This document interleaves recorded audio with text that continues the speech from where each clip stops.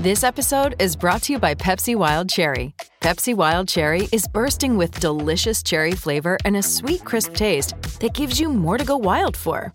Getting wild may look different these days, but whether it's opting for a solo Friday binge watch or a big night out, everyone can indulge in their wild side with Pepsi Wild Cherry.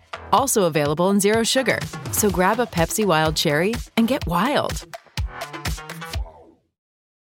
The truth is, Don Staley canceled South Carolina's women's basketball series with BYU to embarrass the Mormon institution and elevate her own profile. It was not a well-thought-out decision. It was emotional and manipulative. Staley should do the same to Memphis, another school the Gamecocks will meet in a home-and-home series. There's actual proof that the city of Memphis is unsafe for young black people and people in general. The city's murder rate rivals Chicago's and St. Louis's. Last year, the mid-sized city recorded 346 murders.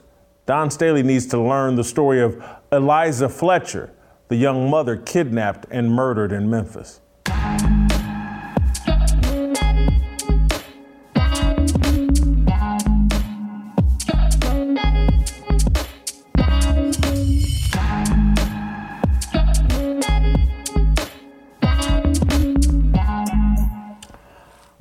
Welcome to Fearless with Jason Whitlock. I am Jason Whitlock, your host. Happy Wednesday to you and yours. It's a great day to be here in the Fearless Studios because Shamika Michelle is here with me. She's in Memphis. Shamika, you look awesome as always better in person. Fantastic show planned for you today. Of course, Shamika Michelle is going to be here all day. TJ Moe, Delano Squires will join us. Pastor Anthony Walker will be here for some Tennessee Harmony. We'll review the movie Honk for Jesus with Pastor Harmony, and Virgil Walker is going to join us as well for that conversation. But we'll begin where we like to begin every show, and that is with a fire. So let's get this party started. I wonder if Don Staley, the queen of women's college basketball, has heard the story of Eliza Fletcher. Cleotha Abston, a career criminal, stalked, kidnapped, and murdered the 34-year-old school teacher on Friday. Fletcher, a mother and wife, was out on an early morning jog in her hometown of Memphis, one of the most dangerous cities in America. According to statistics, you have a 1 in 12 chance of being a victim of violent or property crime while living in Memphis. I wonder if Don Staley knows any of this. The South Carolina women's coach recently canceled the Gamecocks' home-and-home series against Brigham Young University because a Duke volleyball player, Rachel Richardson, claimed BYU fans taunted her with racial slurs. Staley said, quote, "I just wanted to make sure our players didn't have to endure that, because if something happened of that manner, I don't have the words to comfort them." Really? BYU was scheduled to play at South Carolina on November 7th. Next year, the Gamecocks were supposed to play at BYU.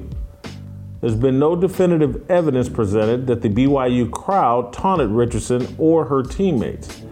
The allegations first surfaced when Richardson's godmother, Lessa Pamplin, a political candidate in Texas, tweeted that Richardson was racially harassed throughout the entirety of a televised volleyball match. Pamplin has a documented history of making anti-white racial remarks and promoting racial hoaxes. BYU has a long history of hosting sporting events on its campus. The school's basketball teams have a long history of employing black players and assistant coaches. BYU is known for its homogeneous white campus. It doesn't have a reputation for using racial slurs at sporting events. Today, a group of state politicians in South Carolina, the South Carolina Freedom Caucus, wrote a letter to Staley and Athletics Director Ray Tanner demanding the school explain its hasty decision-making, writing, quote, "Why did the University of South Carolina cancel the series against BYU when no supporting evidence existed to warrant such action? Will the University of South Carolina reschedule with BYU and issue a public apology if the allegations continue to be shown as false? Is it now the policy of the university to forego, or more concerning, ignore any fact-finding missions into allegations of wrongdoing? Will the university be canceling all sporting events whenever any fan of any university against which the Gamecocks have an upcoming game is accused of acting inappropriately? Is the University of South Carolina now taking responsibility for all of its fans, regardless of any relationship with the university? What is the policy of the University of South Carolina for canceling games in which allegations of wrongdoing by a future opposing school's fans are made? And finally, will the University of South Carolina decline any games with Duke University given the verifiable racially insensitive tweets by a member of Duke's fan base, Ms. Pamplin? The Freedom Caucus then made a series of Freedom of Information requests seeking a paper trail to back up the decision to cancel the games. The Freedom Caucus has basically put Don Staley in South Carolina on notice that they want them to explain themselves and the irrational decision that just got made. Don Staley just flipped out because she's an emotional wreck and because she's privileged and pampered. South Carolina is the first school to cancel a home game out of fear that the visiting team's fans would racially taunt their opponent. I guess Staley canceled the series out of fear of what might happen next year. Her players could be taunted. The truth is, Staley canceled South Carolina's series with BYU to embarrass the Mormon institution and elevate her own profile. It was not a well thought out decision. It was emotional and manipulative. Staley should do the same to Memphis. There's actual proof that the city of Memphis is unsafe for young black people and people in general. The city's murder rate rivals Chicago's and St. Louis's. Last year, the mid-sized city recorded 346 murders. For the first time in 3 decades, on December 3rd, South Carolina will play Memphis. It's a home-and-home series. Next year, the Gamecocks will travel to, you guessed it, Memphis. Where will Staley's Gamecocks face more danger? Provo, Utah, or Memphis, Tennessee? Based on the stats and reputation, Staley and the Gamecocks should bring extra security to Memphis. There's plenty of evidence that Memphis is quite dangerous for all people, but particularly black people. The tragedy that befell Elijah Fletcher is just the latest example. Fletcher's white, but it's very dangerous there.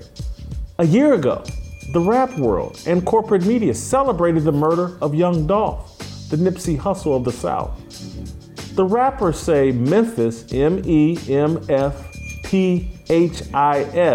stands for making easy money, pimping hoes in style. That's Memphis's reputation. Don Staley is comfortable taking a group of young women to Memphis, but not Provo. Staley is a hypocrite. Her hypocrisy is supported by corporate media. In 2018, the Missouri Tigers played at South Carolina. There was an on-court fight that appeared to be instigated by Staley's players. Sierra Michaelis, a former Mizzou basketball player, attended the game. She tweeted that South Carolina fans spit on Missouri players after the game. Missouri's athletics director, Jim Sturk, complained that Tigers players were called the N-word and spit on. He blamed Don Staley. Here's a quote. "We had players spit on and called the N-word and things like that," Sturk said in 2018. I mean, it was not a good environment, and unfortunately, I think Coach Staley promoted that kind of atmosphere, and it's unfortunate that she felt she had to do that. Staley dismissed the allegations as serious and false. Take a listen. The accusations are serious and false, and they will be handled in a manner reflective of those facts. And that's all I'm going to say about it. You got a question? We'll take questions. And so that was that. That was the end of it. No one refused to play South Carolina. Stephen A. Smith never discussed the alleged racism bubbling within Staley's program and fan base. No one that I'm aware of has called out Staley for this blatant hypocrisy. When her fan base was accused of being out of control, she claimed her fans are the greatest in the world, saying, quote, "Our fans are great. They're loyal. They're passionate. They understand basketball. They understand how to act in the stands. I stand by our fans. I stand by what they represent. I stand by how they cheer. I stand by every single thing they bring to the building because it's appropriate and well within the rules of the game. You go, girl. Yas, queen. That's black elite privilege.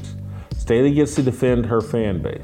The BYU athletics director, Tom Homo, apologized before anyone even had a chance to investigate the legitimacy of Rachel Richardson's claims. This is idolatry. Based on skin color, Staley and her fans are above sin, and BYU is covered in sin. Provo, Utah is a place too dangerous for black women's basketball players. Meanwhile, Memphis is heaven on earth. Don Staley is committed to cleaning up Utah and ignoring Memphis. 1% of Utah is black. 64% of Memphis is black. Don Staley cares about Don Staley. She uses race to benefit her bank account. That's my fire. And before I bring TJ Moe and Shamika into this conversation, I want to take care of a little business and then we'll have plenty of time to chat. We're in a recession, and the only way to combat it is to think smarter about how we shop. You're buying meat at the grocery store, but you could be buying it better. Good Ranchers gives you access to the best meat America has to offer at a price that hasn't gone up while others have skyrocketed. You don't have to get over your fear of commitment to subscribe with Good Ranchers.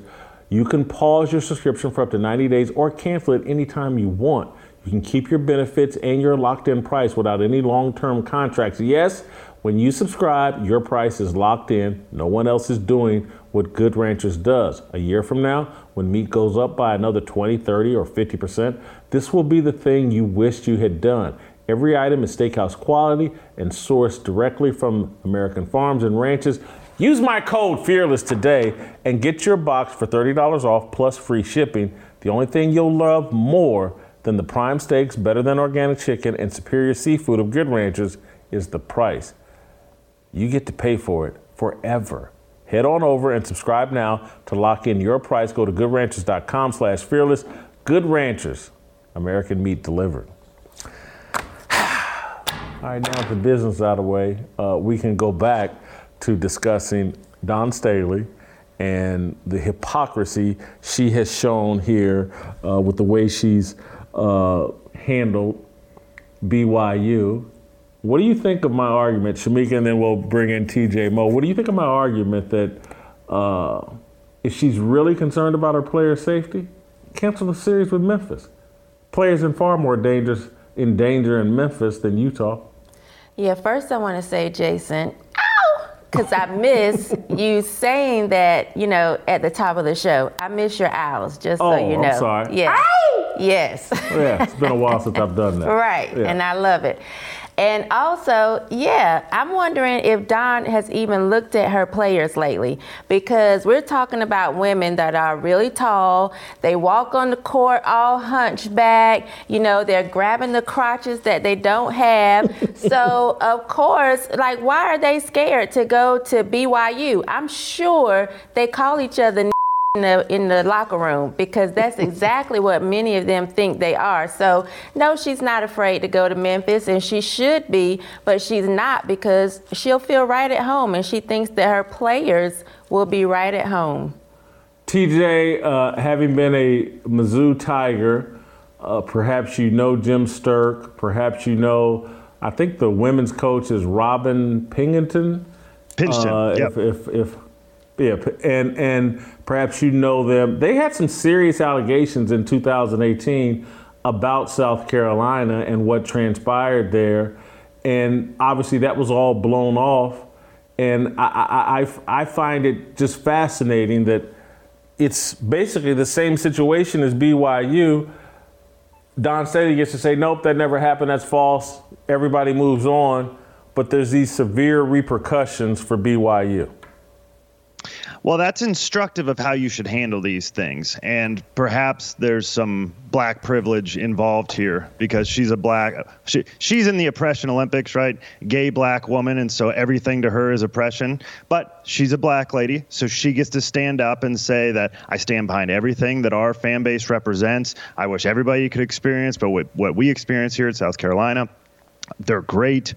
They bring the right atmosphere. And then everybody says, oh, well, a black lady said it, and so we'll just let it go. BYU, everybody knows, is virtually 100% white. And so they don't get that same luxury. But I'll tell you, they should have given the same response. How about saying, look, we're going to look into this, but there's not a shred of evidence that this happened. And the one person that you're saying it may have been was a special needs kid. So we're looking into this, but don't you dare defame us in the meantime and cancel our program. What you're trying to do is cancel BYU altogether and tell us that we need to give you a whole bunch of money to bring in our sensitivity training and everything that comes in.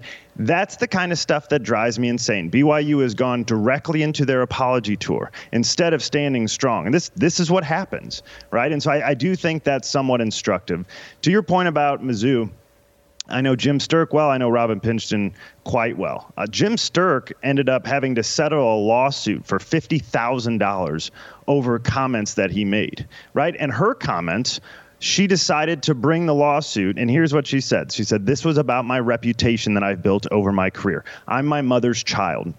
And so she's raised me properly. If anything's synonymous with anything that's negative, if it's seen the light, it's a direct relation to what she's done in raising me and her other kids. And so I'm extremely happy. So she was not okay with being defamed in her eyes, but she's perfectly fine with defaming everybody at BYU and casting them as dangerous to what would be happening to her team. I mean, she's a walking contradiction. I did not know that Jim Sturk had to settle that lawsuit with her. But what I find fascinating about BYU's response to all of this is that, again, Don Staley gets to say, hey, my mother, my family, the way that I was raised, none of these things could be true about me, where BYU, their athletic director, can't say, hey, well, hold on. These are good kids here at our school. We've been competing in athletics with diverse opponents for years.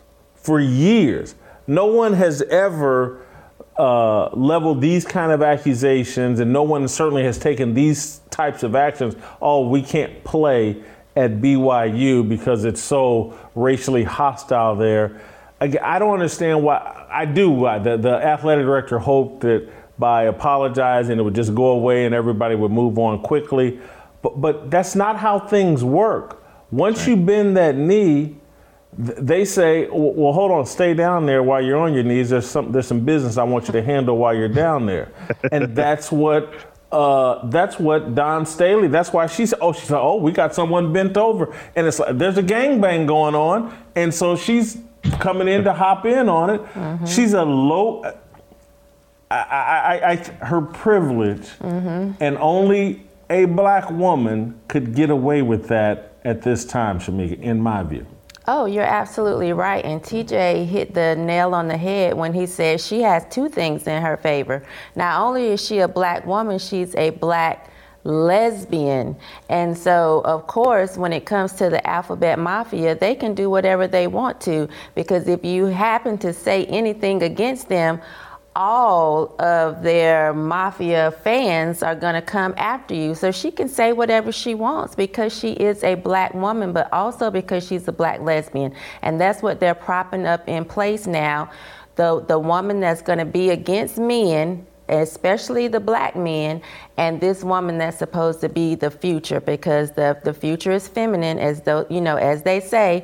And you have people like Stacey Abrams and Nicole Hannah-Jones that are just running with this whole "I'm a black female, hear me roar." Shamika, TJ, here's one thing. Go ahead, TJ. I was just going to add to it. I actually think it's three things. I think it's black, female, and gay. So each one of those things gives you a special privilege. And she actually went out on the woman thing on her own as well. A few years back, she went right at Mark Emmert the commissioner of the NCAA, over what she thought the amenities should have been for the women in the NCAA tournament, and how the women are not treated like the men, and it's a disgrace, and this whole unity and work together thing is just a charade. I went and looked up for 2019. These are the last figures I could find. I went and looked up the net profits for the men's NCAA tournament, March Madness, versus the women's. And this is the net revenue is much higher than this, but the net profits for the men, $864 million in just March Madness alone. For the women, they lost $2.8 million. And she thinks that's all irrelevant. So not only is she stupid, but she takes that stupidity into giving her the radical feminist position. She's now shown her black privilege, and at some point down the road, she hasn't done this quite yet, but we will see her gay privilege come out. Listen, I don't. She's emotional, not well thought out, but I don't think she's stupid, because she's getting paid quite a bit, $3-4 million at South Carolina, and she's used her privilege, black, gay, female, the whole nine, to get that money. It's funny, in researching for this topic, when I went back and looked at the 2018 incident with Mizzou, I found a story where Frank Martin, who was the South Carolina coach at that time, he was defending Don Staley very passionately and strongly against what Mizzou was saying. And I happen to know Frank Martin. Frank Martin's a high character guy. And I read this and it was interesting. I think it was on Monday, just this past week, Don Staley did an interview with Jamel Hill, and she took a dump on Frank Martin and was telling some story complaining about how much more success she had than Frank Martin, but his raises were better than mine, and she had to point that out to South Carolina. He went to one Final Four. I won 2 national championships and went to 4, or at that time 1 national champion, I think, and went to 4 Final Fours or something at that time. And how dare South Carolina pay him more than me? And again, that sort of logic works in this environment where no one can look at, well, hold on, he's competing in a tournament with a history that's nearly 100 years old. The competition is greater. There's only about 4 or 5 women's team every year that have any chance of winning a national championship, and it's really just 1 or 2 most years.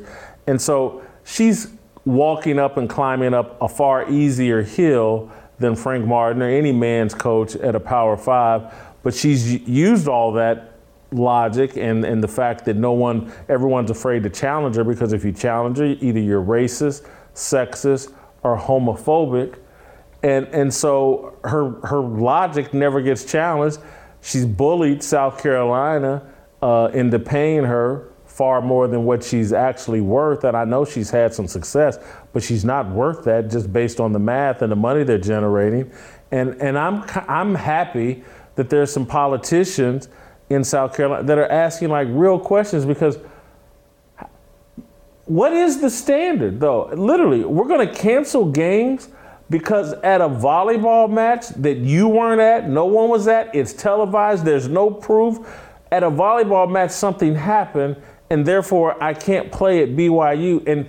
And based off of all the research I could see, based off of what her comments were, I think this past weekend, she made this decision without consulting anybody. Wow. She didn't consult the athletic director. She didn't consult it. She woke up and said, this is what I want to do. And the athletic director is so afraid of her, he's not going to challenge her, because, again, if you challenge her, you're racist, sexist, or homophobic. So she's making $3 or $4 million as the. Okay, so I'm gonna go get me a pair of slacks, a button-up shirt, and some loafers, and pull my hair back to the back and teach people how to do a better jump shot, because my goodness. Yeah. I'm in the wrong line of business.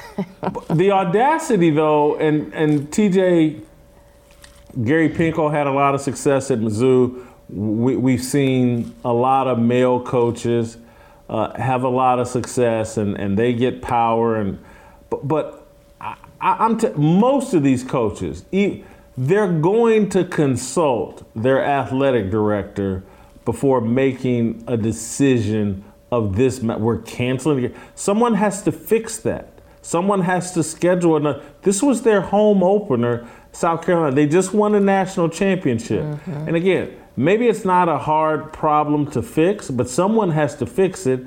And you don't just get to take this kind of dump on BYU without consulting the other interested, concerned, accountable partners that you're allegedly working with. But to me, South Carolina, women's college sports, they've created Frankenstein, and eventually Don Staley's going to turn on her boss and anybody else that she feels gets in her way of how much money she thinks she deserves. Like I said, she hit the oppression trifecta. And at this point, she's invincible until somebody tells her otherwise. There's another piece of this that I think is, we're talking about BYU. We're talking about, some of the stupidity and how people have allowed her to just run rampant and do whatever she wants. But, this is not a politically winning message, but I think it should be. It's what she's saying here. And based on what you gave us with comparing it to Memphis, this is an extension of the idea that words hurt more than actions, right? To quote Chris Rock, anybody who says that words hurt more than actions has never been punched in the face, right? And so she said, and you quoted this in your article, I just wanted to make sure our players didn't have to endure that, because if something happened of that manner, I don't have the words to comfort them. So what I'm going to do is I'm going to rescue them away from ever having anything uncomfortable said to them.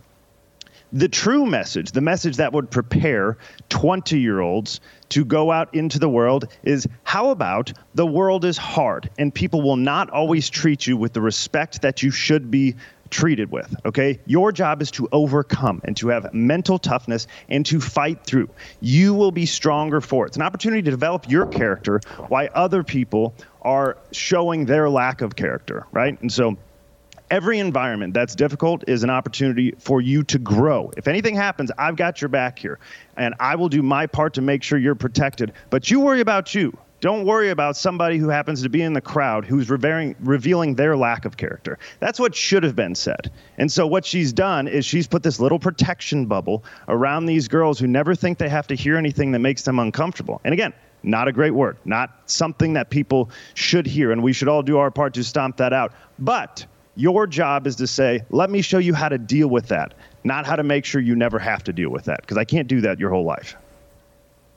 This is such the antithesis of the environment I grew up in as an athlete. And again, it's like these women, they want all the same pay and opportunity as men, but do they want to put up with what men have put up with? And I'll cite this example, and I'm going to sound a little bit like Al Bundy, remembering my glory high school days, but it's just true.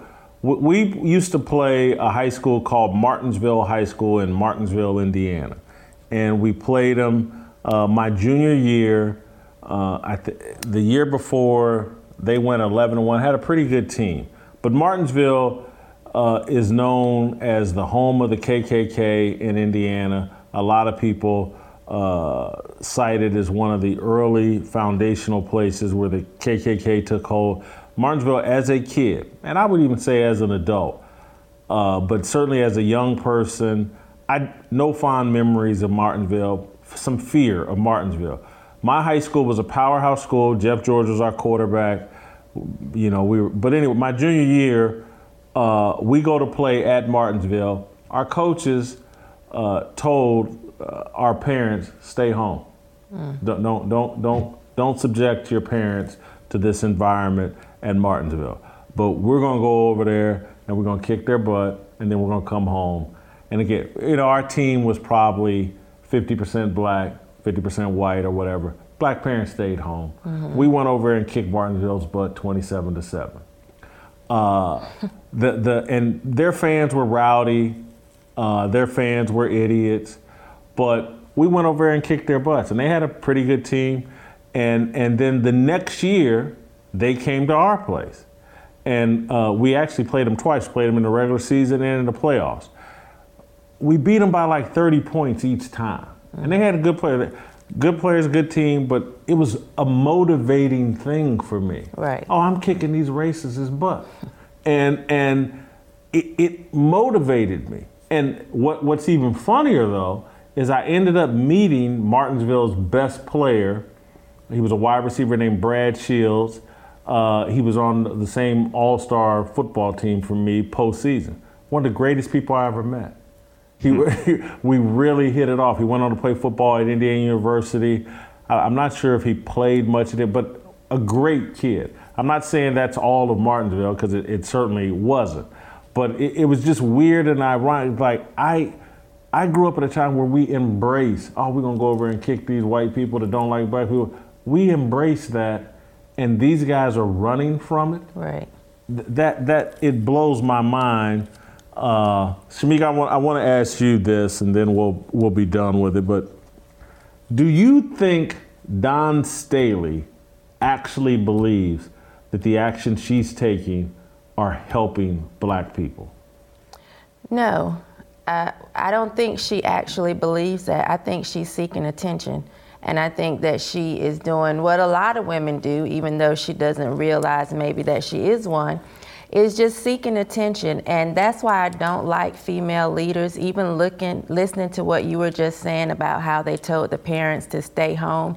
Women, they do this, we have this empathy, and we want to nurture, and we want to keep people safe. And I don't think that makes the best leaders. You know, even I wasn't an athlete, but just in the band, my band director at the time, we wore these hot, like gabardine majorette outfits. We had to wear them if it was 100 degrees outside. We had to wear them if it was 30 degrees outside, with our legs out, and just, you know, he expected us to always be in uniform, always to be ready, no matter where we were.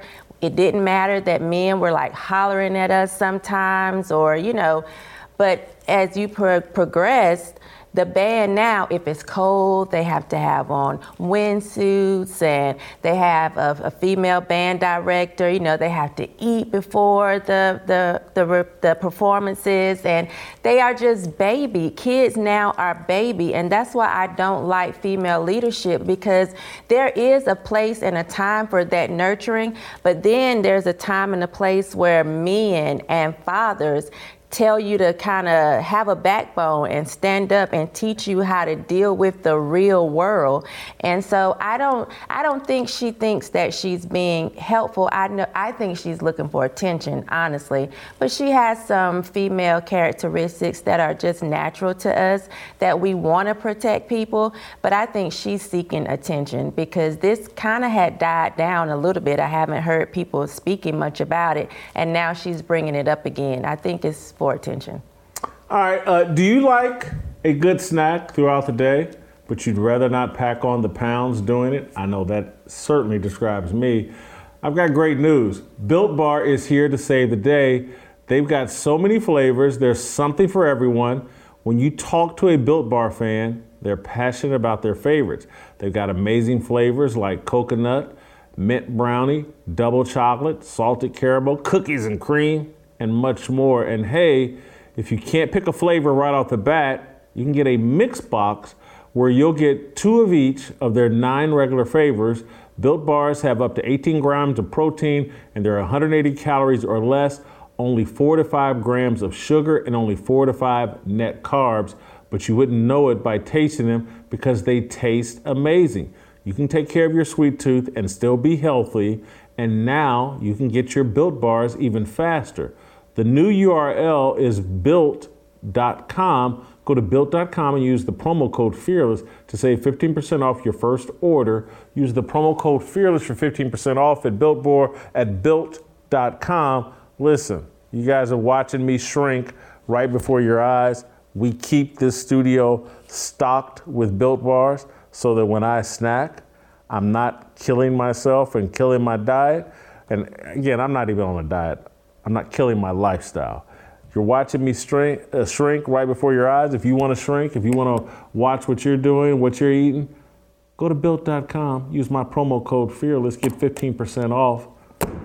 Do it right now. Be a good soldier. You can email me feedback at fearless@theblaze.com. Delano Squires. X.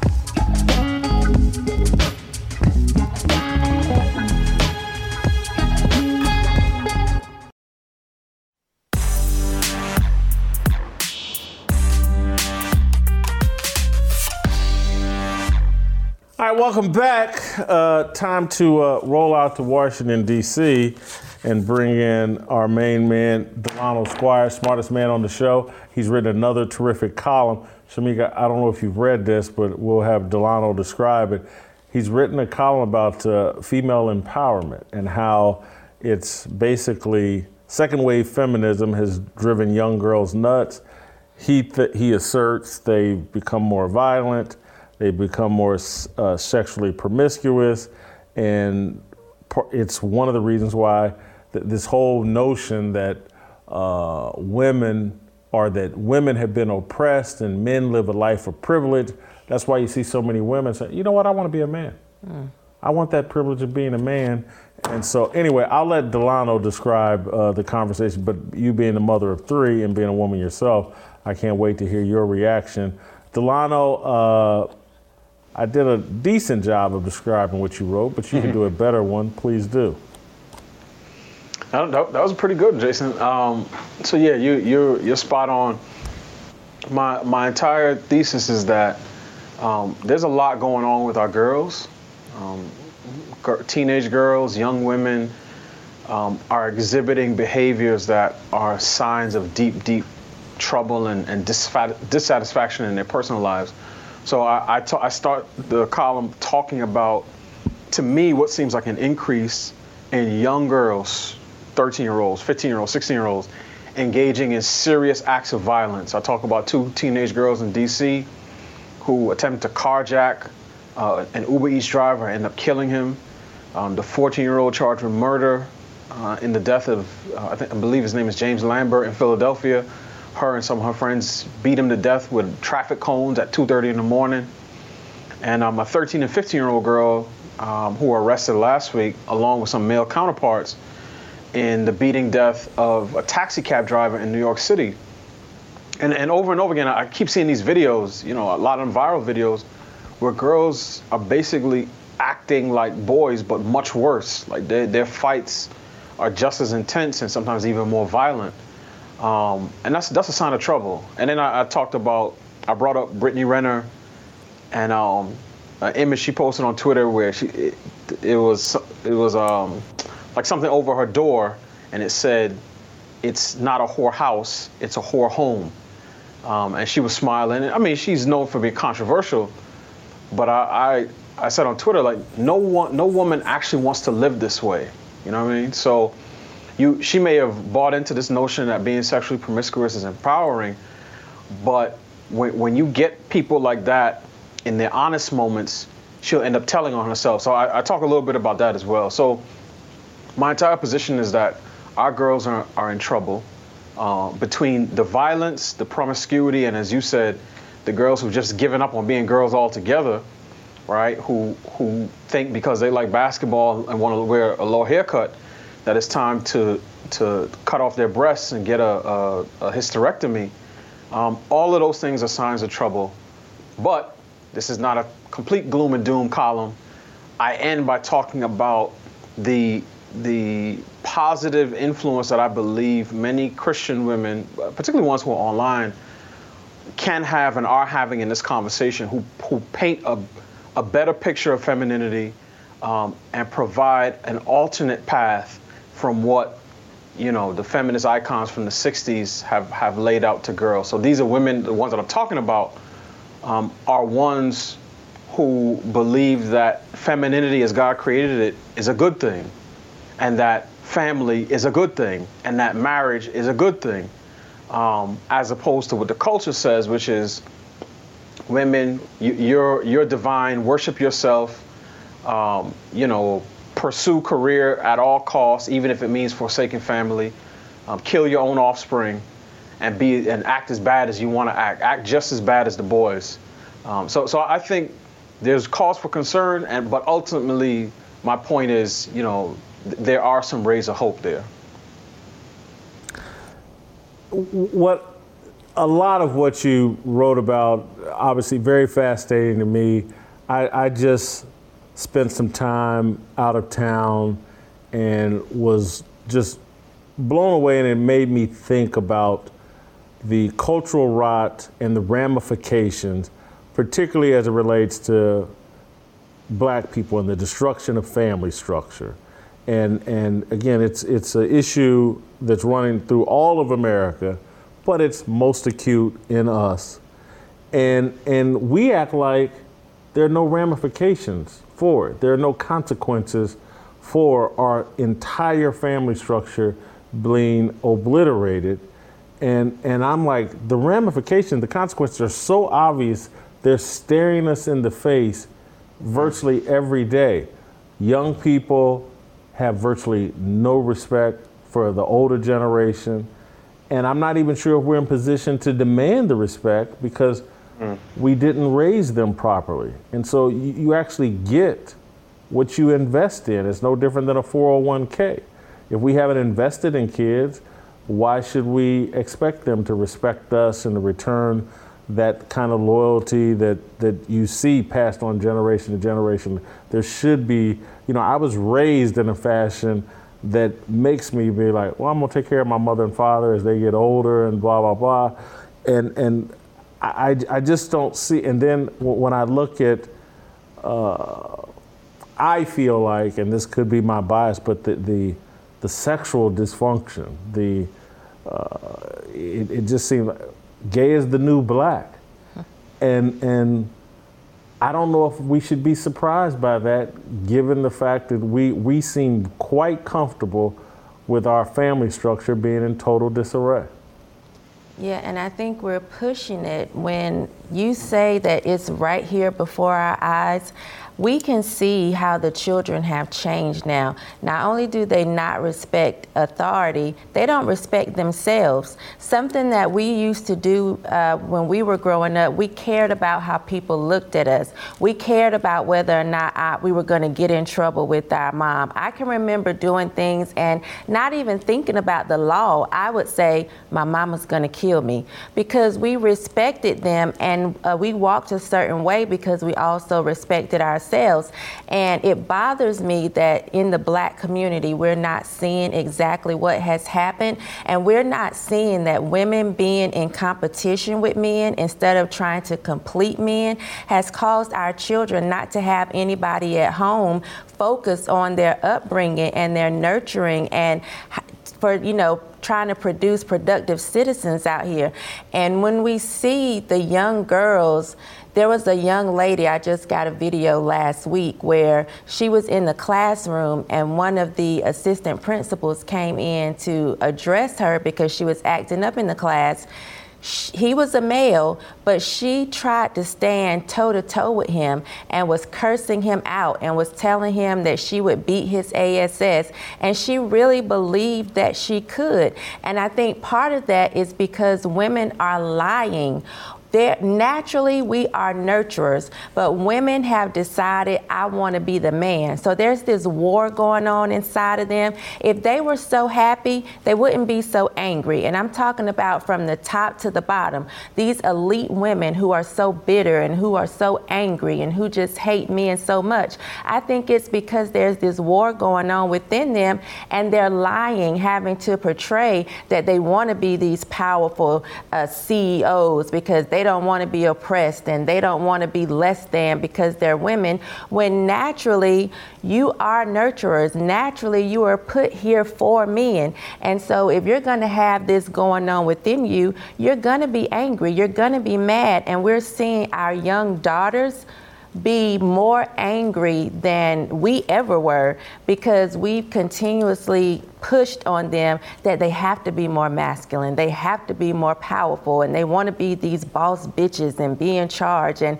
we're constantly pushing a message on them that wars with their very nature and who women were created to be. Delano, I'm gonna let you jump back in here. Is that what you see? You're raising a daughter, you and your wife, at least one daughter, I believe. Is that what you see? Shamika hit the nail right on the head. Honestly, I think, one, I have never met a self-described feminist or a woman who talks about smashing the patriarchy who I would characterize as at peace or content with her life, right? Always bitter, always angry. Now a lot of these women will say, well, I don't need a man, I don't want a man, I got my friends, I go out to brunch, I do whatever. But to Shamika's point, one of the most frustrating things you can do in your life is to fight against nature. Because a fight against nature is a fight against God, and he's undefeated. So it would be as if I spend my entire life, every day of my life, throwing objects up in the air and then hoping that they stick. And then when they come down and they smack me in the head, I get upset about it. Well, just because I'm trying to fight against gravity. And in the same way, these women who think that they don't need men, and I said towards the end of the piece, I said, this country, our culture, we've been discipled by ideologues who believe seriously that a woman needs a man like a fish needs a bicycle. And then we turn around and wonder why so many kids are growing up without fathers, right? But everything that they do tries to recreate what it is that they say that they reject, right? So that part of them that is nurturing and oftentimes desires to be mothers and wants to have children,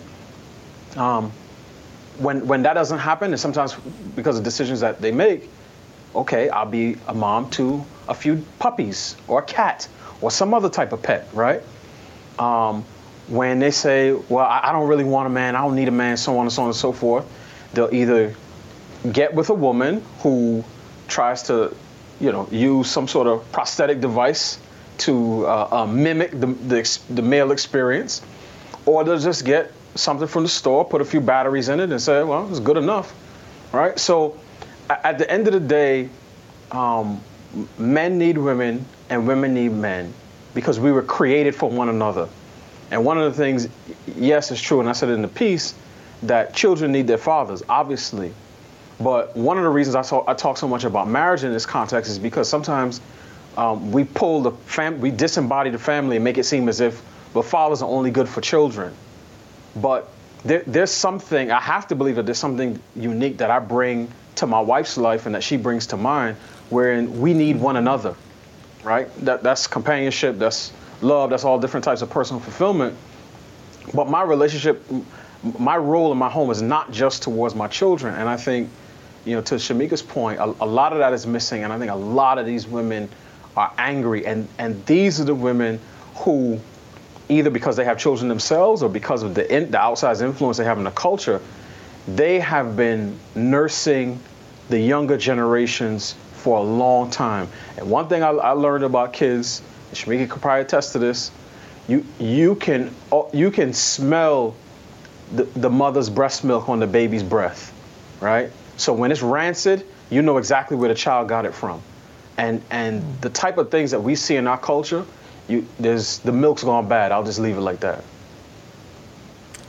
I wonder if I'm just an old fuddy-duddy. I'm turned into my parents, but I was at a hotel this weekend, and young dude came through the hotel, no shirt on, jeans with a belt on, but below his butt cheeks, and he could barely walk. He was walking funny to keep the pants up, and I just looked, and I was so bothered, upset, and was just like, now he's somebody's son. Somebody, and the dude looked like he was 25 to 30 years old or whatever. And I just couldn't imagine myself presenting myself that way in public. But I also was like, maybe I'm just old. And maybe everybody else looks and sees that and thinks nothing and just says, well, that's just the fashion of the day, and it's no different than, I don't know, fashion statements that I made that my father. My father always wanted me to wear a suit and tie, and early in my life, in my career, I didn't. And so maybe it's all the same, but I just couldn't imagine, dude. He could barely walk, right. And he's in a hotel, no shirt on, nice looking woman with him. I got to give him that. But I was just, am I just old? No. I don't think you're just old. I think you were raised with morals and values, because my children are young, but my daughters don't like when they see young men with their pants sagging and hanging. My middle daughter is very conscious about what she's wearing, that is not too revealing or is not too sexy. That has nothing to do with age. I think that has everything to do with the values instilled that we are not instilling across the board now. We want so much to be friends with our children instead of rearing them properly, that we're letting them just run amok, knowing that kids can't make the right decision all the time. I knew a young man who in the 8th grade said he wanted to be Spider-Man when he grew up. Now, if we would have just ran with that, we would have said, hey, throw yourself out a window, see if you can go down. But you have to, it's up to us as adults to rear these children the right way, train a child in the way that they should go. And parents are not training children anymore. They're trying to be friends. Delano, I'm going to ask you this and let you go and set up our next conversation with Tennessee Harmony. I know you haven't, I've asked you earlier, you haven't seen Honk for Jesus.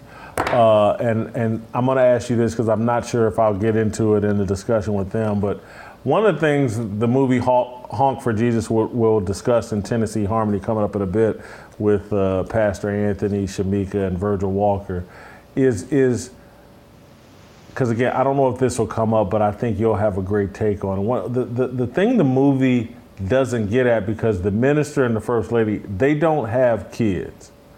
And one of the things I've thought about, and maybe we've talked about on this show, is like the black church isn't even focused on the development of family.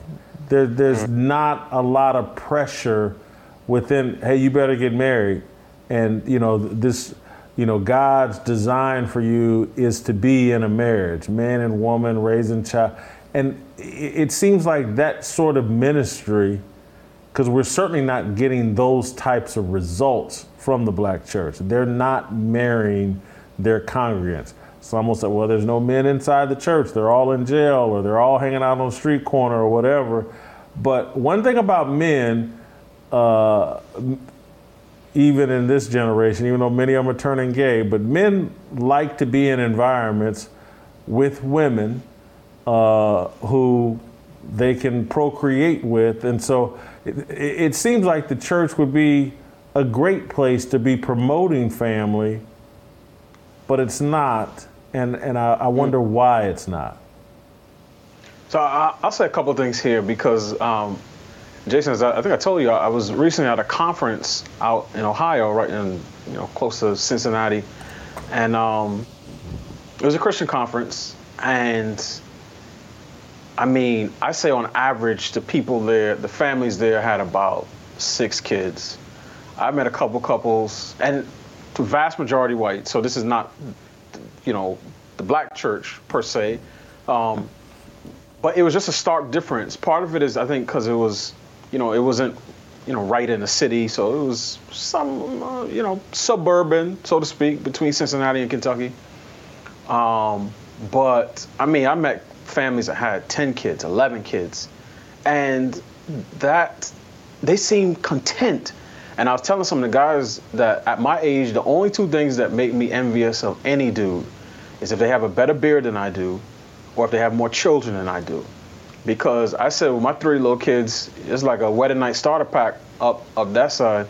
But as it relates to the black church, I don't want to paint with a broad brush, because when we say the black church, I'll say there's 2 main things, 2 main churches moving in parallel directions that people think about. One is the more social justice oriented church that's majority black, right? They come from the historical lineage of King, And then you have the more prosperity-oriented black church. So think of, the T.D. Jakeses and so on. And actually, I'll add a third. I would say these are more theologically conservative black churches. So this would be someone like, Vodi Bakum, or out of Shamika's home state, I think his name is Bishop Wooten or Wooden. He's over a Kojic church. And he is, again, he's going to talk about male and female and God's created order and marriage and so forth. But when it comes to some of those prosperity churches, because I've been to some of them, they do talk about marriage. They promote it. They have singles ministries to try to bring people together because they see marriage as something that God values, and they see children as a blessing. Now, I'm not saying in those churches you're going to see a black family walk in with 12 kids, because a lot of those churches, at least the ones I've been to, which are right outside metropolitan areas, it's still the typical 2 to 3 children, because of all the advances in technology and so on and so forth.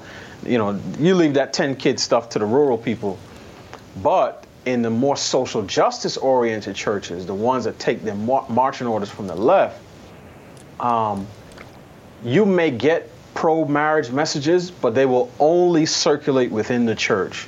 Whenever these pastors speak to the public, in terms of their public profiles, some of the names we've talked about here, the William Barbers, the Jamal Bryants, the Howard John Wesleys, some of these bigger names, they are going to talk about marriage equality, quote unquote, so same-sex marriage, abortion, and now probably getting more into the gender ideology stuff.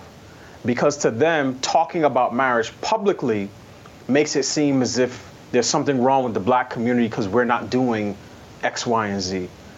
And for them, they have to keep all of their focus on what they see as white supremacy. So it's always about what white people are doing, either to tear down our democracy, quote unquote, or to advance systemic racism and white supremacy in one way or the other.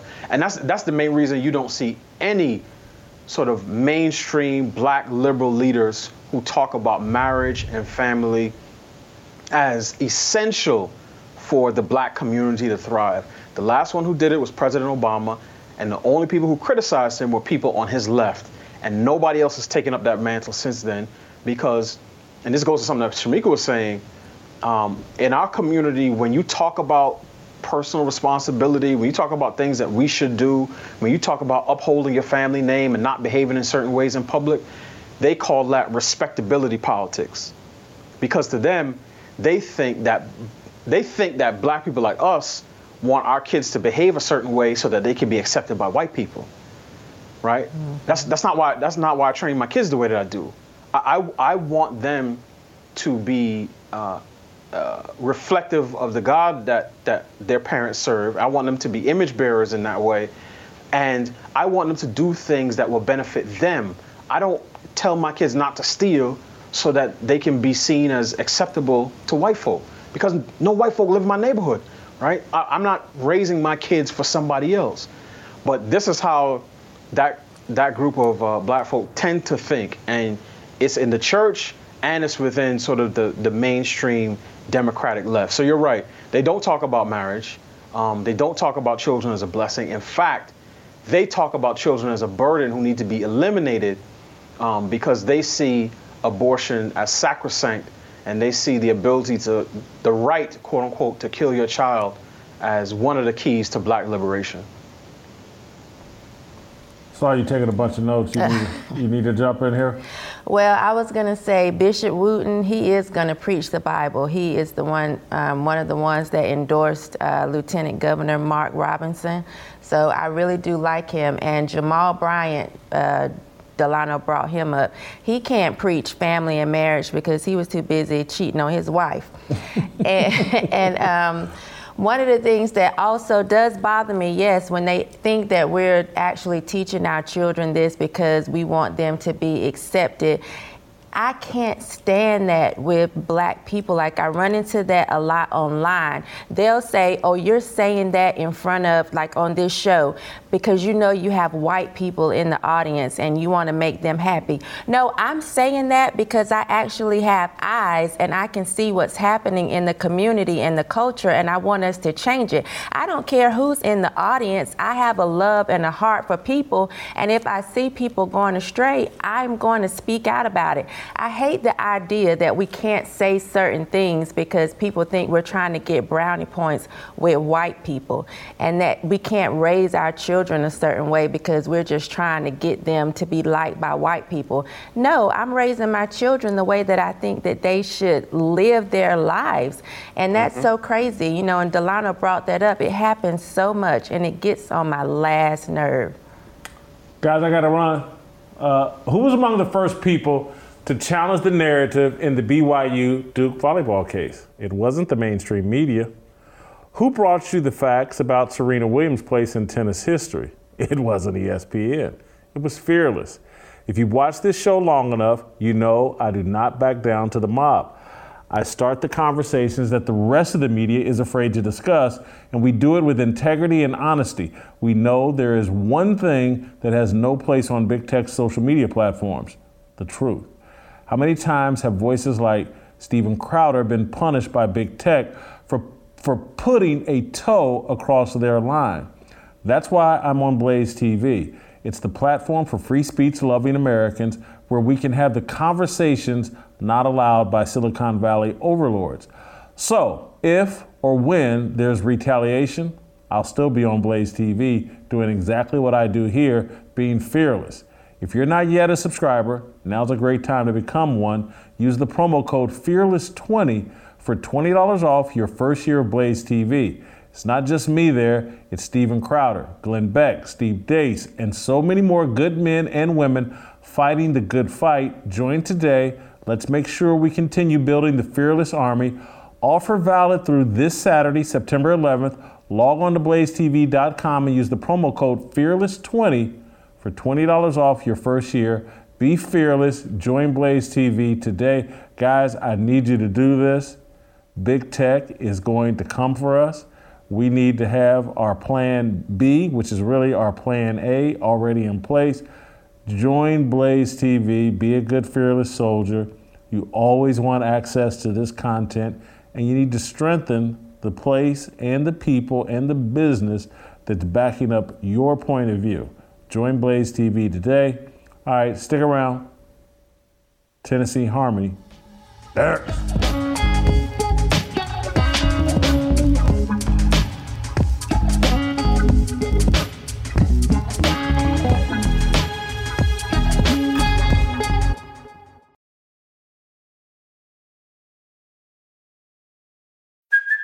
Hey, it's Kaylee Cuoco for Priceline. Ready to go to your happy place for a happy price? Well, why didn't you say so? Just download the Priceline app right now and save up to 60% on hotels. So whether it's Cousin Kevin's Kazoo Concert in Kansas City, go Kevin, or Becky's Bachelorette Bash in Bermuda, you never have to miss a trip ever again. So download the Priceline app today. Your savings are waiting. Go to your happy place for a happy price. Go to your happy price, Priceline.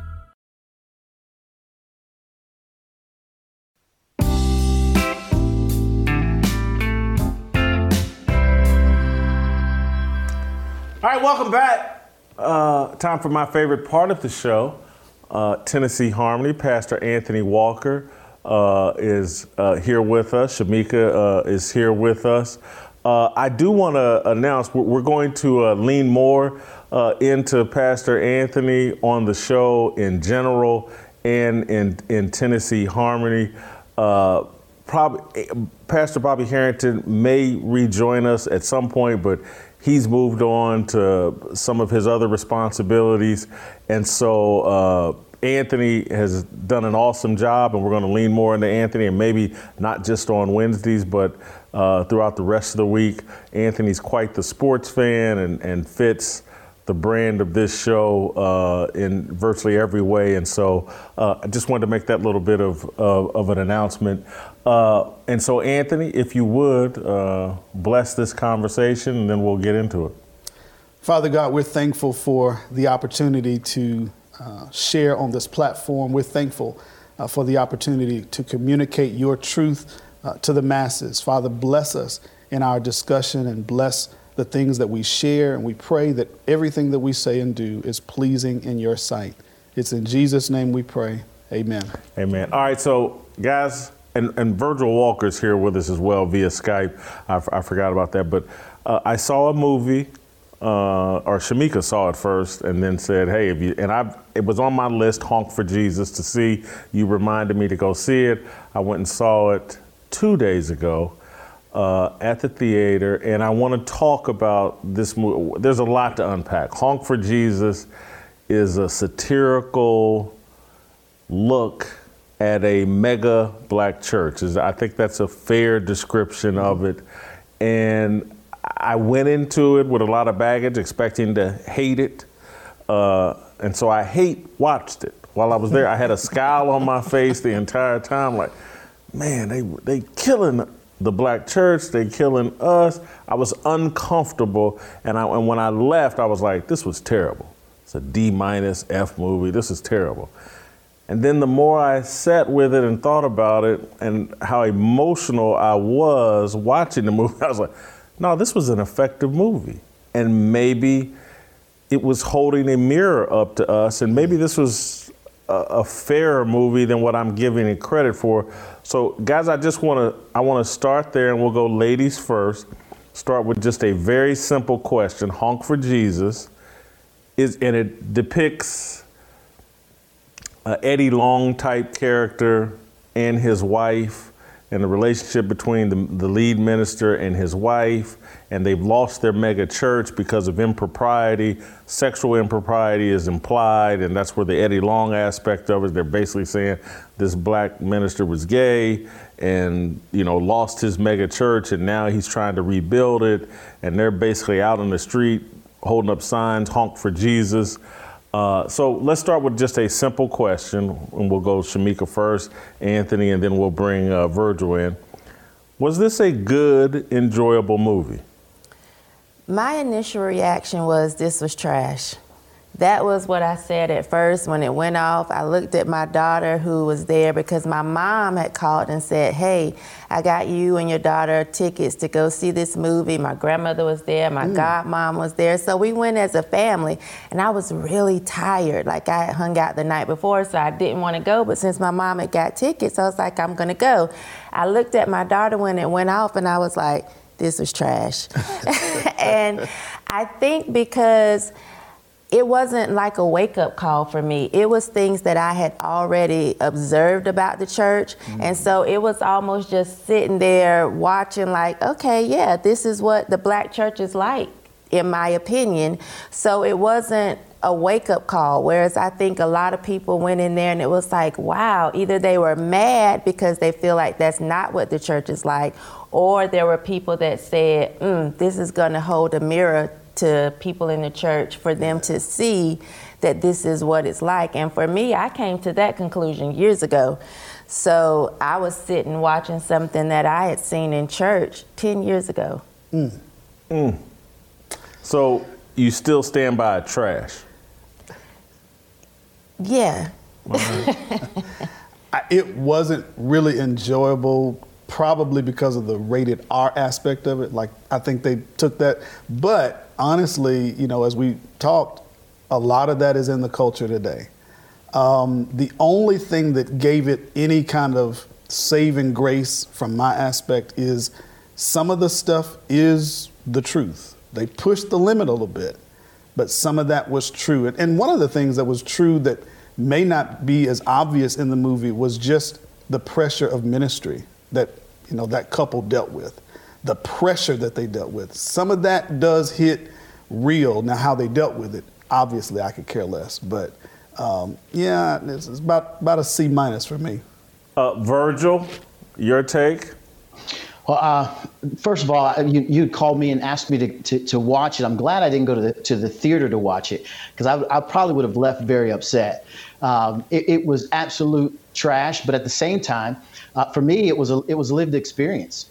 It was something that I had lived out, not in the way that I used to attend Higher Dimensions Evangelistic Center, where Carlton Pearson was the pastor. There's a movie that's done about him called Come Sunday, and you can watch that on Netflix.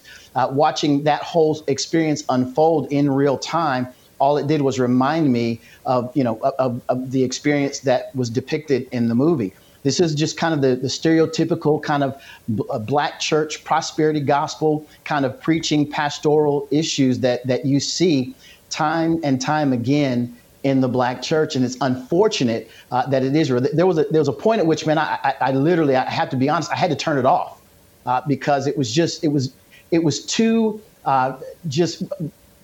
unbelievable. I mean, I shouldn't say. Let me rephrase that. It was so realistic that it was unbelievable to me that someone depicted it on a screen in the way that they had. That's probably a better way to say what I'm trying to say. But yeah, there came a point at which I just got sick to my stomach and just shut it off, knowing where things were going to go and what was going to happen.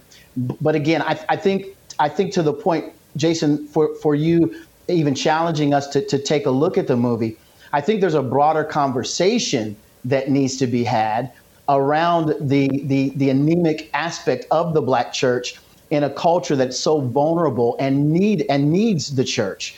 What's taken place? What's transpired? I think that's a welcomed conversation to have.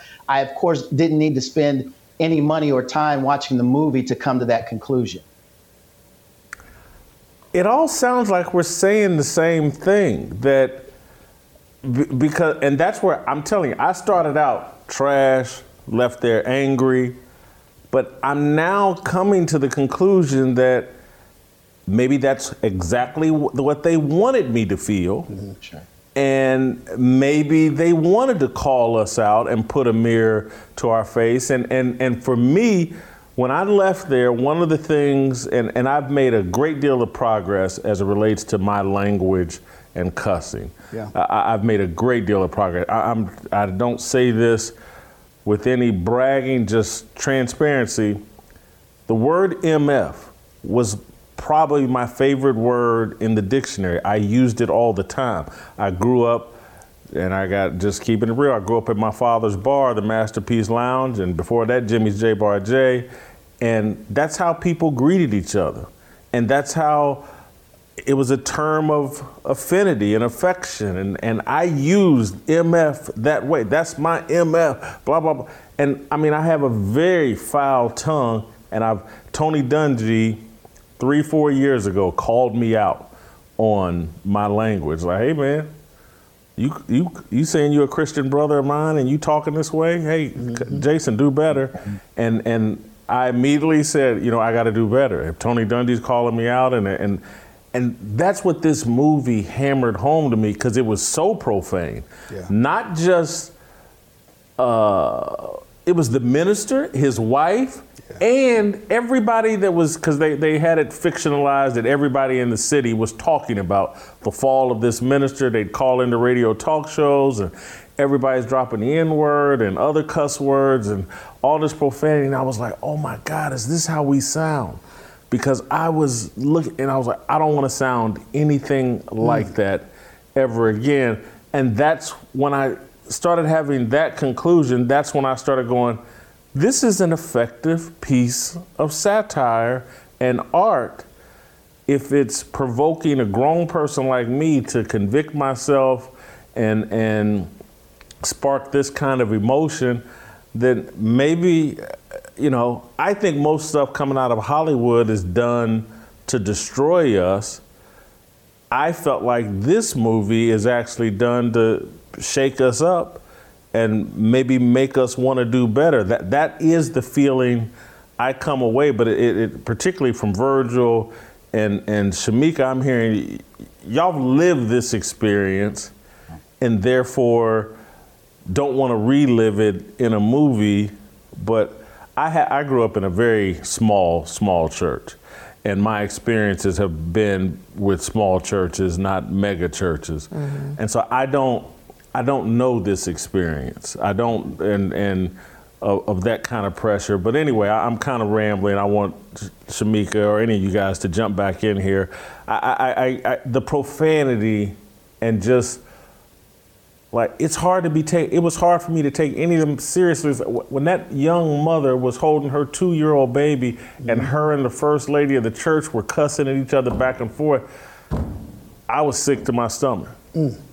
Yeah, I wouldn't say that I've seen a lot of profanity, but the nastiness, like the passive aggressiveness, I've seen that with women in the church for a very long time. So the scene in the mall where the woman couldn't really, come out and say what she wanted to say, but she was like nice, nasty type. Yeah. That happens all the time. And so that I was completely familiar with. Yeah. And so I did notice the profanity, but I'm not very familiar with pastors just cursing like it's nothing. I will say that. But the nice, nasty, especially under a female pastor that I was for a little while, it was nothing for you to have what should have been a private meeting, and then it's preached over the pulpit. Ooh. And it's so descriptive that it would be very easy for the people in the congregation to know exactly who it is, and your business just be out there, and the digs that come across the pulpit.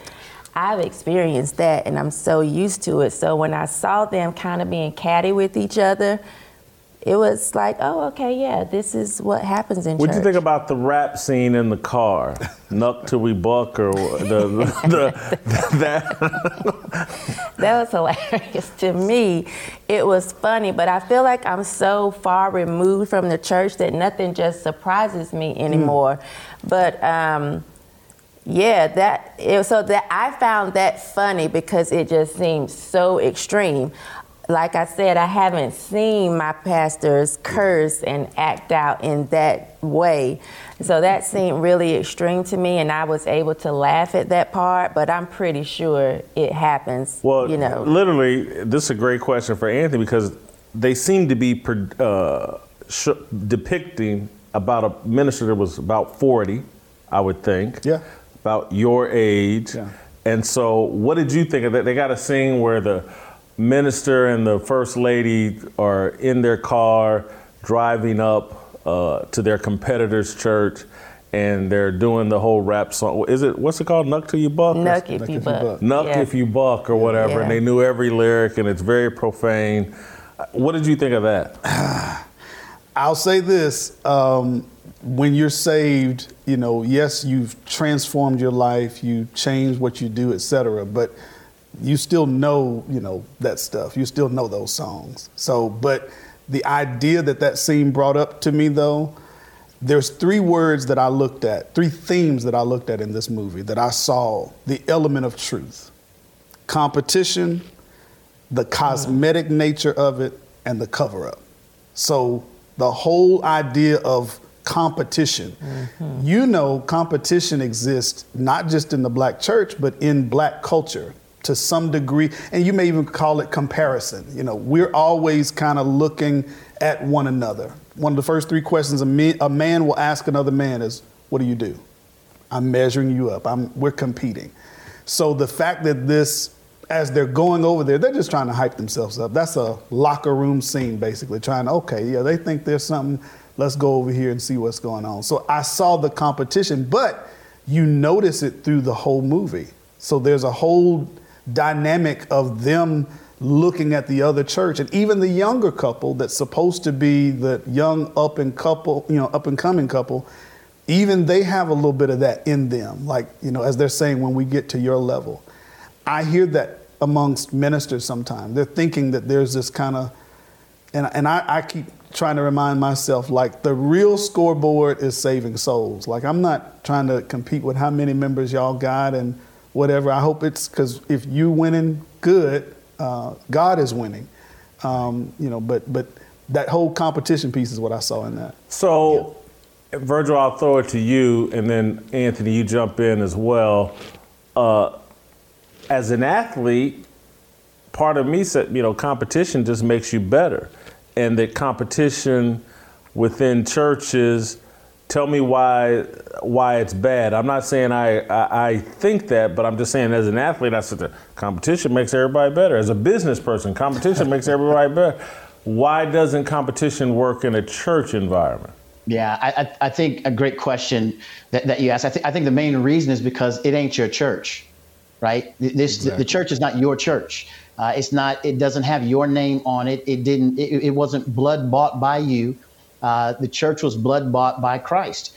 So it's not your church. It does not belong to you. You are simply a servant, an under shepherd of the Lord Jesus Christ. If you understand that and you read the book, which tells you that your team wins, you don't have to worry about competition. I'm not trying to gain or obtain anybody over you. I recognize that God is sovereignly in control of everything in this world. And those church members who are going to be at my church are going to be there based upon the way that God has organized and orchestrated the world in which we live. So there's not the idea of competition with regard to that. The other thing I would say regarding what you mentioned earlier, and I'll turn it back over to Anthony, and that is just simply, I think you give the ladies who did the movie way too much credit, in that the thought being that they wanted us to view something and reflect.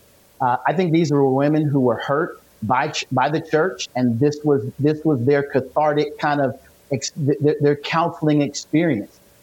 They put it all on a screen, and they walked away from it. After, when I had a chance to go back, and because again I knew that after I think it was the Nuck When You Buck scene where they were driving home the first time and all the cussing, I'm like, okay, I'm gonna have to shut this off. And in an effort to have integrity with regard to coming on and talking about it, I need to do some other study. Who are these women? Who put this movie together? Why were they putting the movie together? I watched quite a bit of footage of them talking about this was their church experience. And just like them, that was my church experience. I think the difference between us both was the road that they went down ended up pointing you in a direction to throw stones at the church or to expose the church. Let's just say it that way, to expose the church, but never really pointing anyone to the solution. And that's what I found problematic. Again, the movie is a comedy. It's perhaps not designed to point you in the right direction, but I know quite a few comedians who will show you what's chaotic or crazy, but then also at the same time point you to what's right, good, and true. And so they had no obligation to do anything. They did what they did based upon where they stood, their worldview. At the end of the day, I'm examining that worldview. I'm examining where they are, and I'm simply saying they've definitely been hurt by the church, but I'm not sure that the healing has taken place, other than the fact that they've walked away from anything related to organized religion. They have spirituality that they claim, all kinds of things, but nothing in the way of a Christian kind of church experience based upon what I researched and found. So, and I'll toss this to you, Anthony. I love that answer, but I somewhat disagree. Just as a journalist and as a provocateur, sometimes I'm going to defend these ladies and say, and again, I haven't done all that deep dive of what their motives were. I'm just judging them based off this movie. Is one of the issues we have, I think, in America with everybody, but I do think it's acute with us, is like we're in denial about problems. Mm-hmm. And if somebody doesn't say, no, here's the problem and here's what it looks like, we never get to a solution because we just go, well, that's just Eddie Long. That's the Carlton guy that you referenced. But the whole of the church, blah, blah. And to me, I think what I'm hearing from Shamika, from even you, Virgil, a little bit, and my own understanding is that maybe the problems aren't as bad as what's depicted in this movie, but there are some major problems within the whole black church. Particularly, you mentioned the cosmetic aspect of everybody dressing up and it's a fashion show and there's a whole competition around that. Mm-hmm. What was it? Competition, cosmetics, and then there was another C word. Cover up. The cup, and then if there is a problem, there's no transparency. And so we never get to a solution. We just keep competing, keep dressing up, and keep covering up. And to me, my takeaway, Virgil, I can only talk about how the movie hit me. It makes me want to do better. Whatever, I don't know what their agenda and goal is, but I would like to meet them and say, hey, I'm sorry this happened. And it sparked, at least amongst us, for a conversation where we can get to, hey, what are the solutions? How real are these problems that they're talking about? And how do we address them? See, that what he just mentioned, though, that was the minus part of my C, in that it just told the negative experience. There wasn't a salvation at the end. There wasn't a resolution at the end. It even leaves you on that cliffhanger. You kind of know what may happen, but you really don't know how it resolves. I was looking at it like, okay, does the younger couple now, do they go on with the same attitude that they took? Now they're top dogs. Now they were definitely headed that direction. But you see how it went, but they started out humbly and now they're going that way. There wasn't that resolution. So not even knowing who the directors were, producers or whatnot, I got okay, so now how does what was the solution? But as it relates even to, this whole cosmetic nature, we'd like for it just to look good. And if it looks good, we think it is good. And so as they kept going through the movie, there's more clothes, there's more this, there's more hats. Their problems were getting worse, but she's out shopping. Let me just make this up. And so what happens as it relates to reality, not film, but reality is if we never do any real resolution to our problem, if we never get down to say, hey, wait a minute, no, this is an issue here. We got to take care of this. We just can't, put makeup on or get another hat or get a new building or build something else. If we never get to it, then we just pass that problem on to the next generation. Personally, I think we're putting the responsibility of the solution on the wrong person. The solution is for the pastors that stand up every Sunday morning and have these people up under them to live Jesus. The scripture says, if I be lifted up, I'll draw all men unto me. Yep. And so that is what I think the issue should be, lifting Jesus. That was one of the parts of the movie that really irritated me when he constantly said, I'm trying to save souls. Right. I'm trying to save souls. Well, it's not for you to save the soul. Jesus saves, not man. And so I think what we have to get back to is, for these pastors in the church to remember to lift Jesus. It's not about you. It's not about the clothes you have or the material possessions that you own. Lift Jesus, because he's supposed to do the drawing. Yeah. And I think churches have gotten so into trying to draw people with other things, which is why we were talking about the mime thing. And I said, that's in the church. It's in the church deeply and a lot, and it's widespread. You have the mime, the dance, you have everything that kind of looks worldly so that you can draw people. And so it's like, what about the Jesus aspect? It's missing in a lot of churches. The mime thing. That's my cover up. I was unaware. Oh. And so when I called Shamika and was talking about the movie, I was like, boy, that mime thing, they were trying to say that he put a full clown suit on his wife. She's trying to be loyal to him. And Shamika was like, no, they do that mime. And I was like, what? I haven't seen it. Yeah. How commonplace is it? Very. Like it's we don't have it at our church, but there are churches that do all kinds of things like she was talking about, all kinds of dance and mime, and it's a variation of interpretive dance. So they're going to be playing like they did on the movie. They're going to be playing a song and dancing to it, and it's going to get you in this kind of mood of, oh wow, and you're paying attention to the song and seeing them dance and oh wow, but all of those things take away from the actual truth. Yeah. I'm not opposed to, events, ministries, programs, But at the end of the day, this has to point to Jesus. Shamika makes a great point. We're lifting up Jesus. One of the things we do at our church, we have a big citywide backpack giveaway. But what I want everybody to leave with, I'll be there with our ministry team, and we're giving away thousands of backpacks. And when I'm talking to the people pulling up, getting a backpack, oh, wow, thank y'all for this and this. I said, this is on Jesus. Like, this is on God. And as they come, I'm reminding them, this is on God. This is not because we're just so wealthy and all that. No. God has put us in a place to do this, and you need to get to know him. It always needs to point back to God. Yeah. But back to the cover up. If we're not really getting to the problem that was in, you want to go back to that car scene?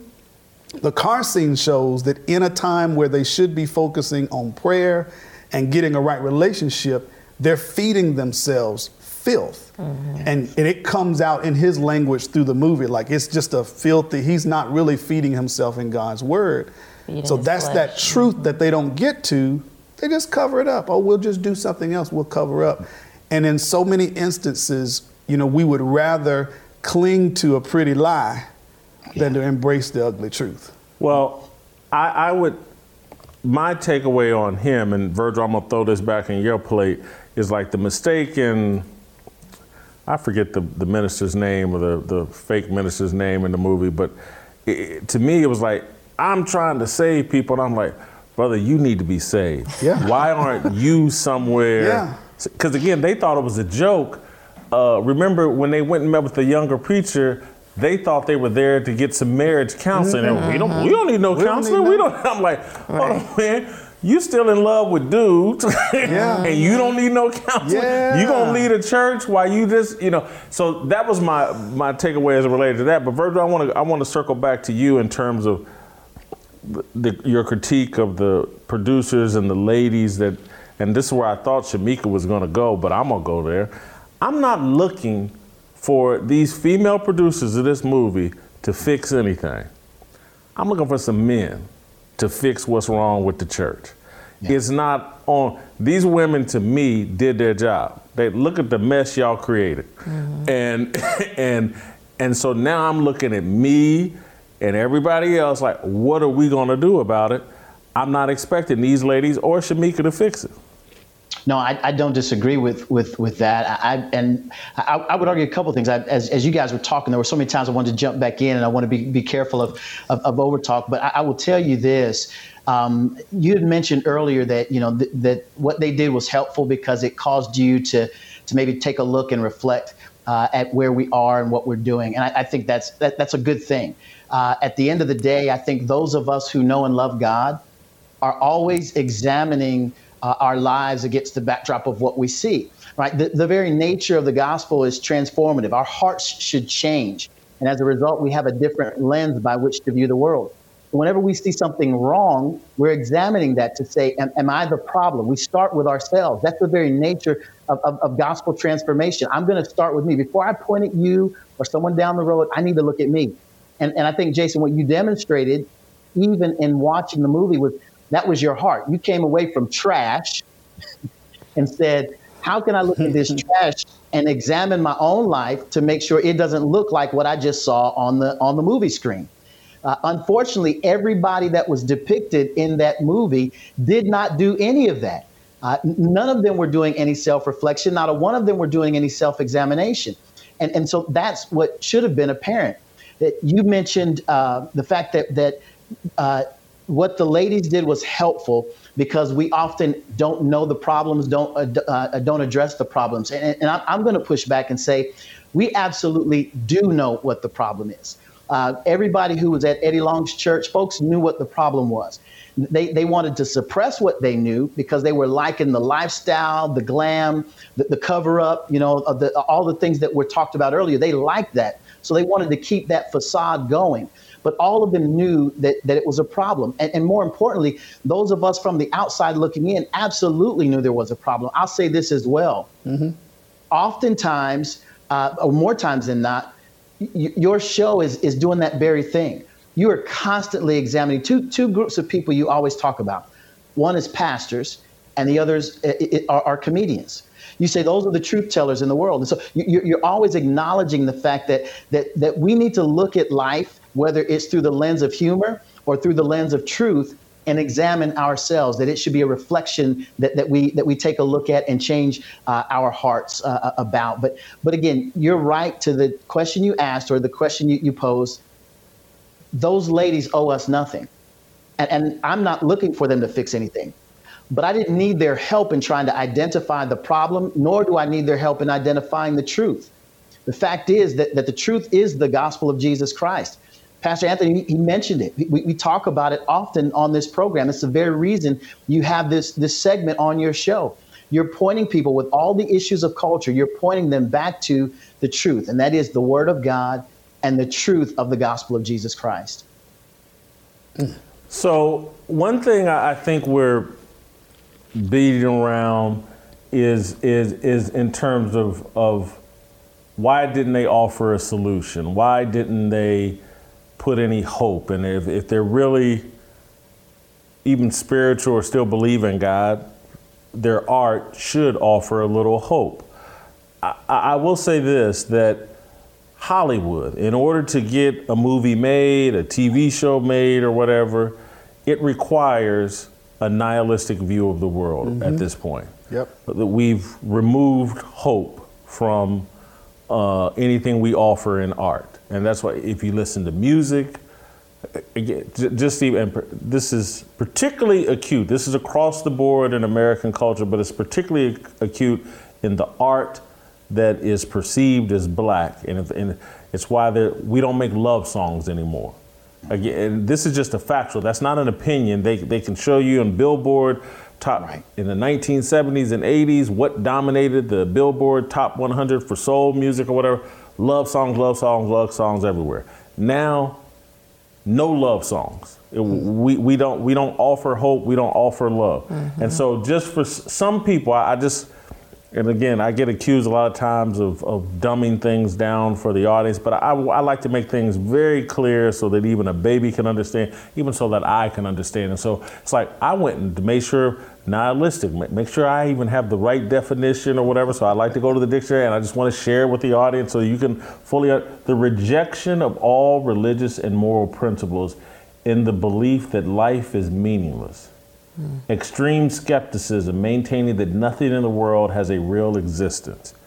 That's where we're at right now as it relates to American culture. In every TV show, in every movie, there is no good and bad guys. Everybody's bad. And that's what you saw in this Honk for Jesus. Everybody's bad. We talk on this show on Mondays about House of the Dragon, the new Game of Thrones spinoff on HBO. Everybody's bad. You go TV shows that I love and call the greatest. The Sopranos. Everybody's bad. Art is, The Wire had a few good people or whatever, but it's a very nihilistic view of America. And so we don't have heroes anymore in movies and in art. They want everybody taking a very skeptical, extreme view of themselves and of the world. And so, again, I guess I offer that up as a defense of these. They couldn't get the movie made if there had been a hero in this movie, if there had been a representation of Jesus Christ, and particularly a black representation of Jesus Christ in this movie. It never gets made.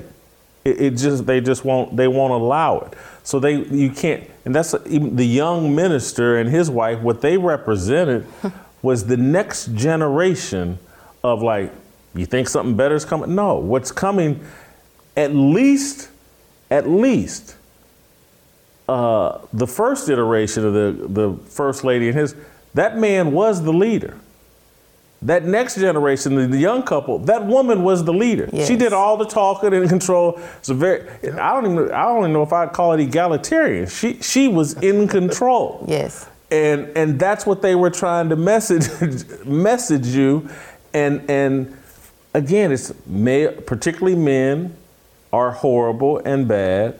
And if there's any hope for people, for humanity, and particularly black people, it's in the woman. Right.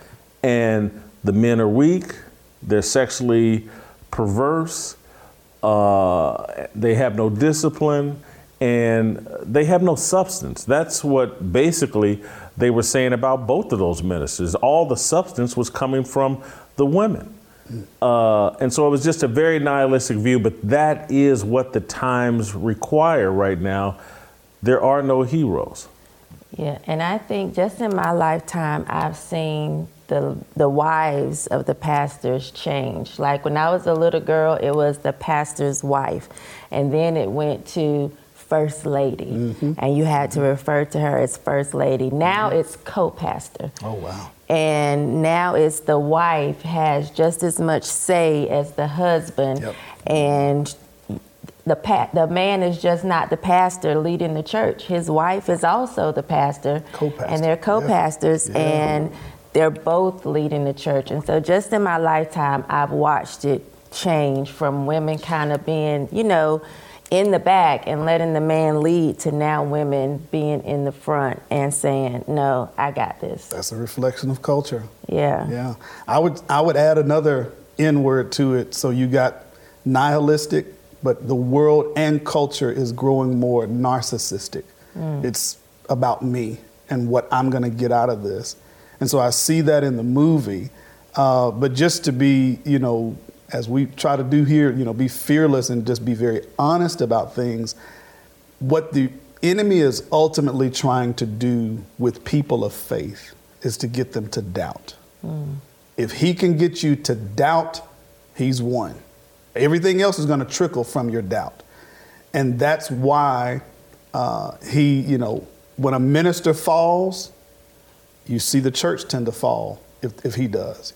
Because all the doubt now goes to, oh, this word he was preaching to us, oh, he was this, that, and the other, and then the scandal pumps out. Now, there will be some who are going to be spiritually mature enough to say, hey, that was just him. You know, God is still good. God is still real. The truth is still the truth. But there's going to be a whole lot of other people that are going to say, you know what, that's why I don't go to church anyway. That's why. And that's where in this movie, the reason where I say, and you know, we've got our perspectives on what they could have done. But when you leave it just at this is the black church, which is what the satire of the movie is trying to say. This is the black church. And for some, it's going to be this is the church.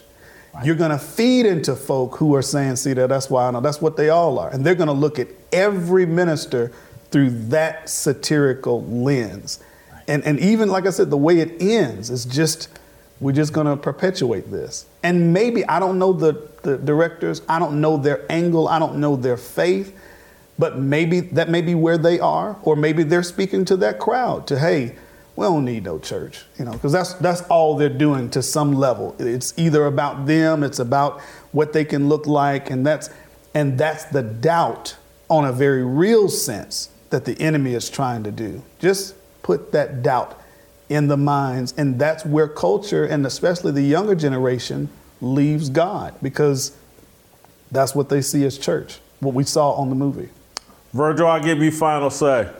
Yeah, you know, I totally agree with what was said in that space with you guys there. I think there's a broader conversation to have around these issues. A, the black church, B, church in general, the manner in which pastors should live, the manner in which people of God, those who call themselves Christians, should carry themselves. I think that's a conversation that we have regularly right here on this show. You had mentioned earlier that you thought that Hollywood wouldn't have allowed this movie to if it weren't nihilistic, they wouldn't have allowed it to happen. Anymore nowadays, you don't need Hollywood. If that was the heart of those who made the movie, they could have told that story in that way. But again, to the point you made earlier, Jason, it's irrelevant whether those ladies did or didn't do what we thought they should. They made their movie. They made their point. Now it's up to you, me, and those of us who know how to do better or know that we should be doing better to absolutely do better. And that's what we've got to do.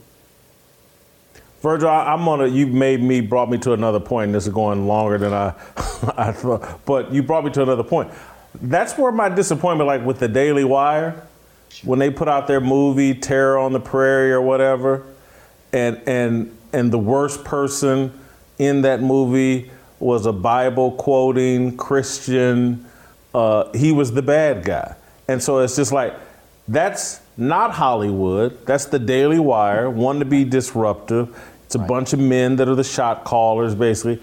And they put out a movie that's consistent with the Hollywood narrative and worldview.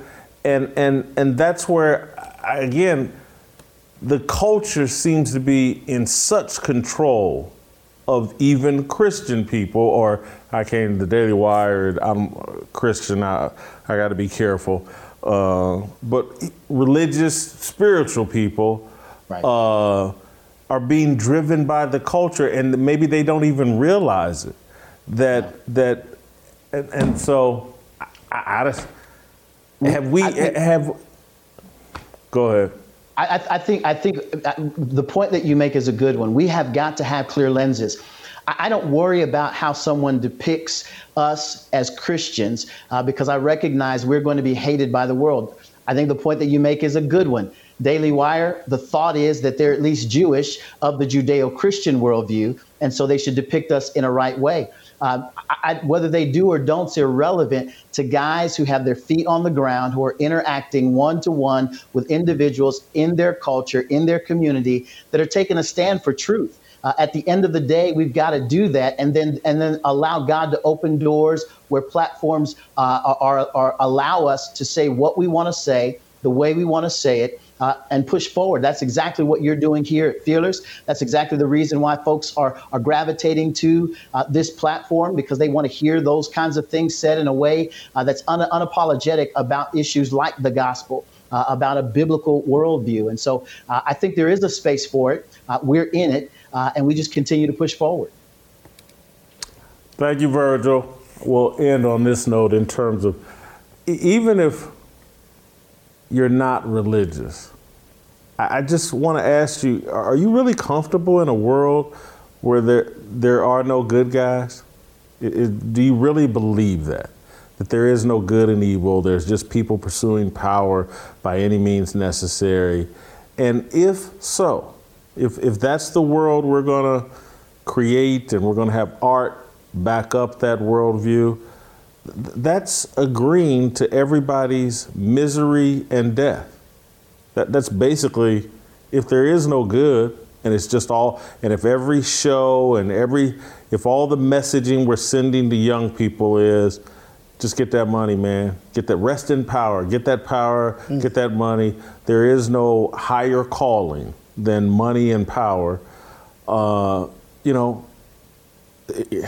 kids are going to live a horrible, horrible existence. It's going to be far more oppressive and depraved and destructive than anything we've known, certainly in my lifetime, because that is not. I grew up believing there were good guys and bad guys, right, and the movies and TV shows. James Evans on Good Times was a good guy. So was Florida Evans. Yep. And they were fighting a system that was unfair, but they were good people that leaned into their faith. And I enjoyed that. It gave me hope and inspiration, because we were poor when Good Times was on, and could see ourselves in that. And just like, we just leaned in our faith, Maybe my sister will marry a pro football player, quarterback for the Bears. Yeah. If I was Michael, I could go to school and say, anyway. Shamika, I'll give you the final say. I got one too, though. Yeah, I got a verse. Oh, go ahead. Yes. Yeah, and mine may stem spark another conversation, but I would say I think we do have to have hope and think that there are good people, because like you said, if not, our children will lead very poor lives. But I will say that this movie kind of depicts one reason why. I don't know if you remember when I first started this show, when I don't say I'm a Christian. I don't just, walk around like I'm a Christian, I'm a Christian, I'm a Christian. That is one of the reasons why, because I feel like people that do that are a poor representation of Christ. And so I would rather people decide who I am by my actions opposed to me just walking around and saying, this is who I am, this is who I am. Because when I looked at that movie, it was not shocking to me because I see it or I've seen it so much. The thing I was going to say, that's an interesting point you made. The one scripture I wanted to get out before we left today, James chapter 1, verse 27. James says, religion that God our Father accepts as pure and faultless is this, to look after orphans and widows in their distress and to keep one's self from being polluted by the world. So if you see that church and you see that worldview and it bothers you, seek out those of God's people. Seek out the church that is giving help to the helpless, giving hope to the hopeless, and helping to be anti-cultural. We're countercultural. We're not doing what everybody else does. We're trying to live after God and not live after the world. Seek after that church, and you'll be where God wants you to be. All right, let's play some harmony, and we'll see you tomorrow.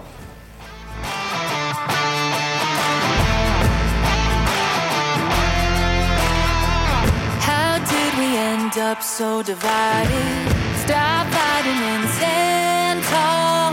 We used to be a nation, one united. Now we're headed for downfall. God, let your light shine down. What we need more than anything now, harmony.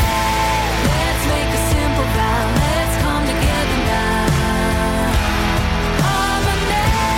Put all your weapons down. Love one another now.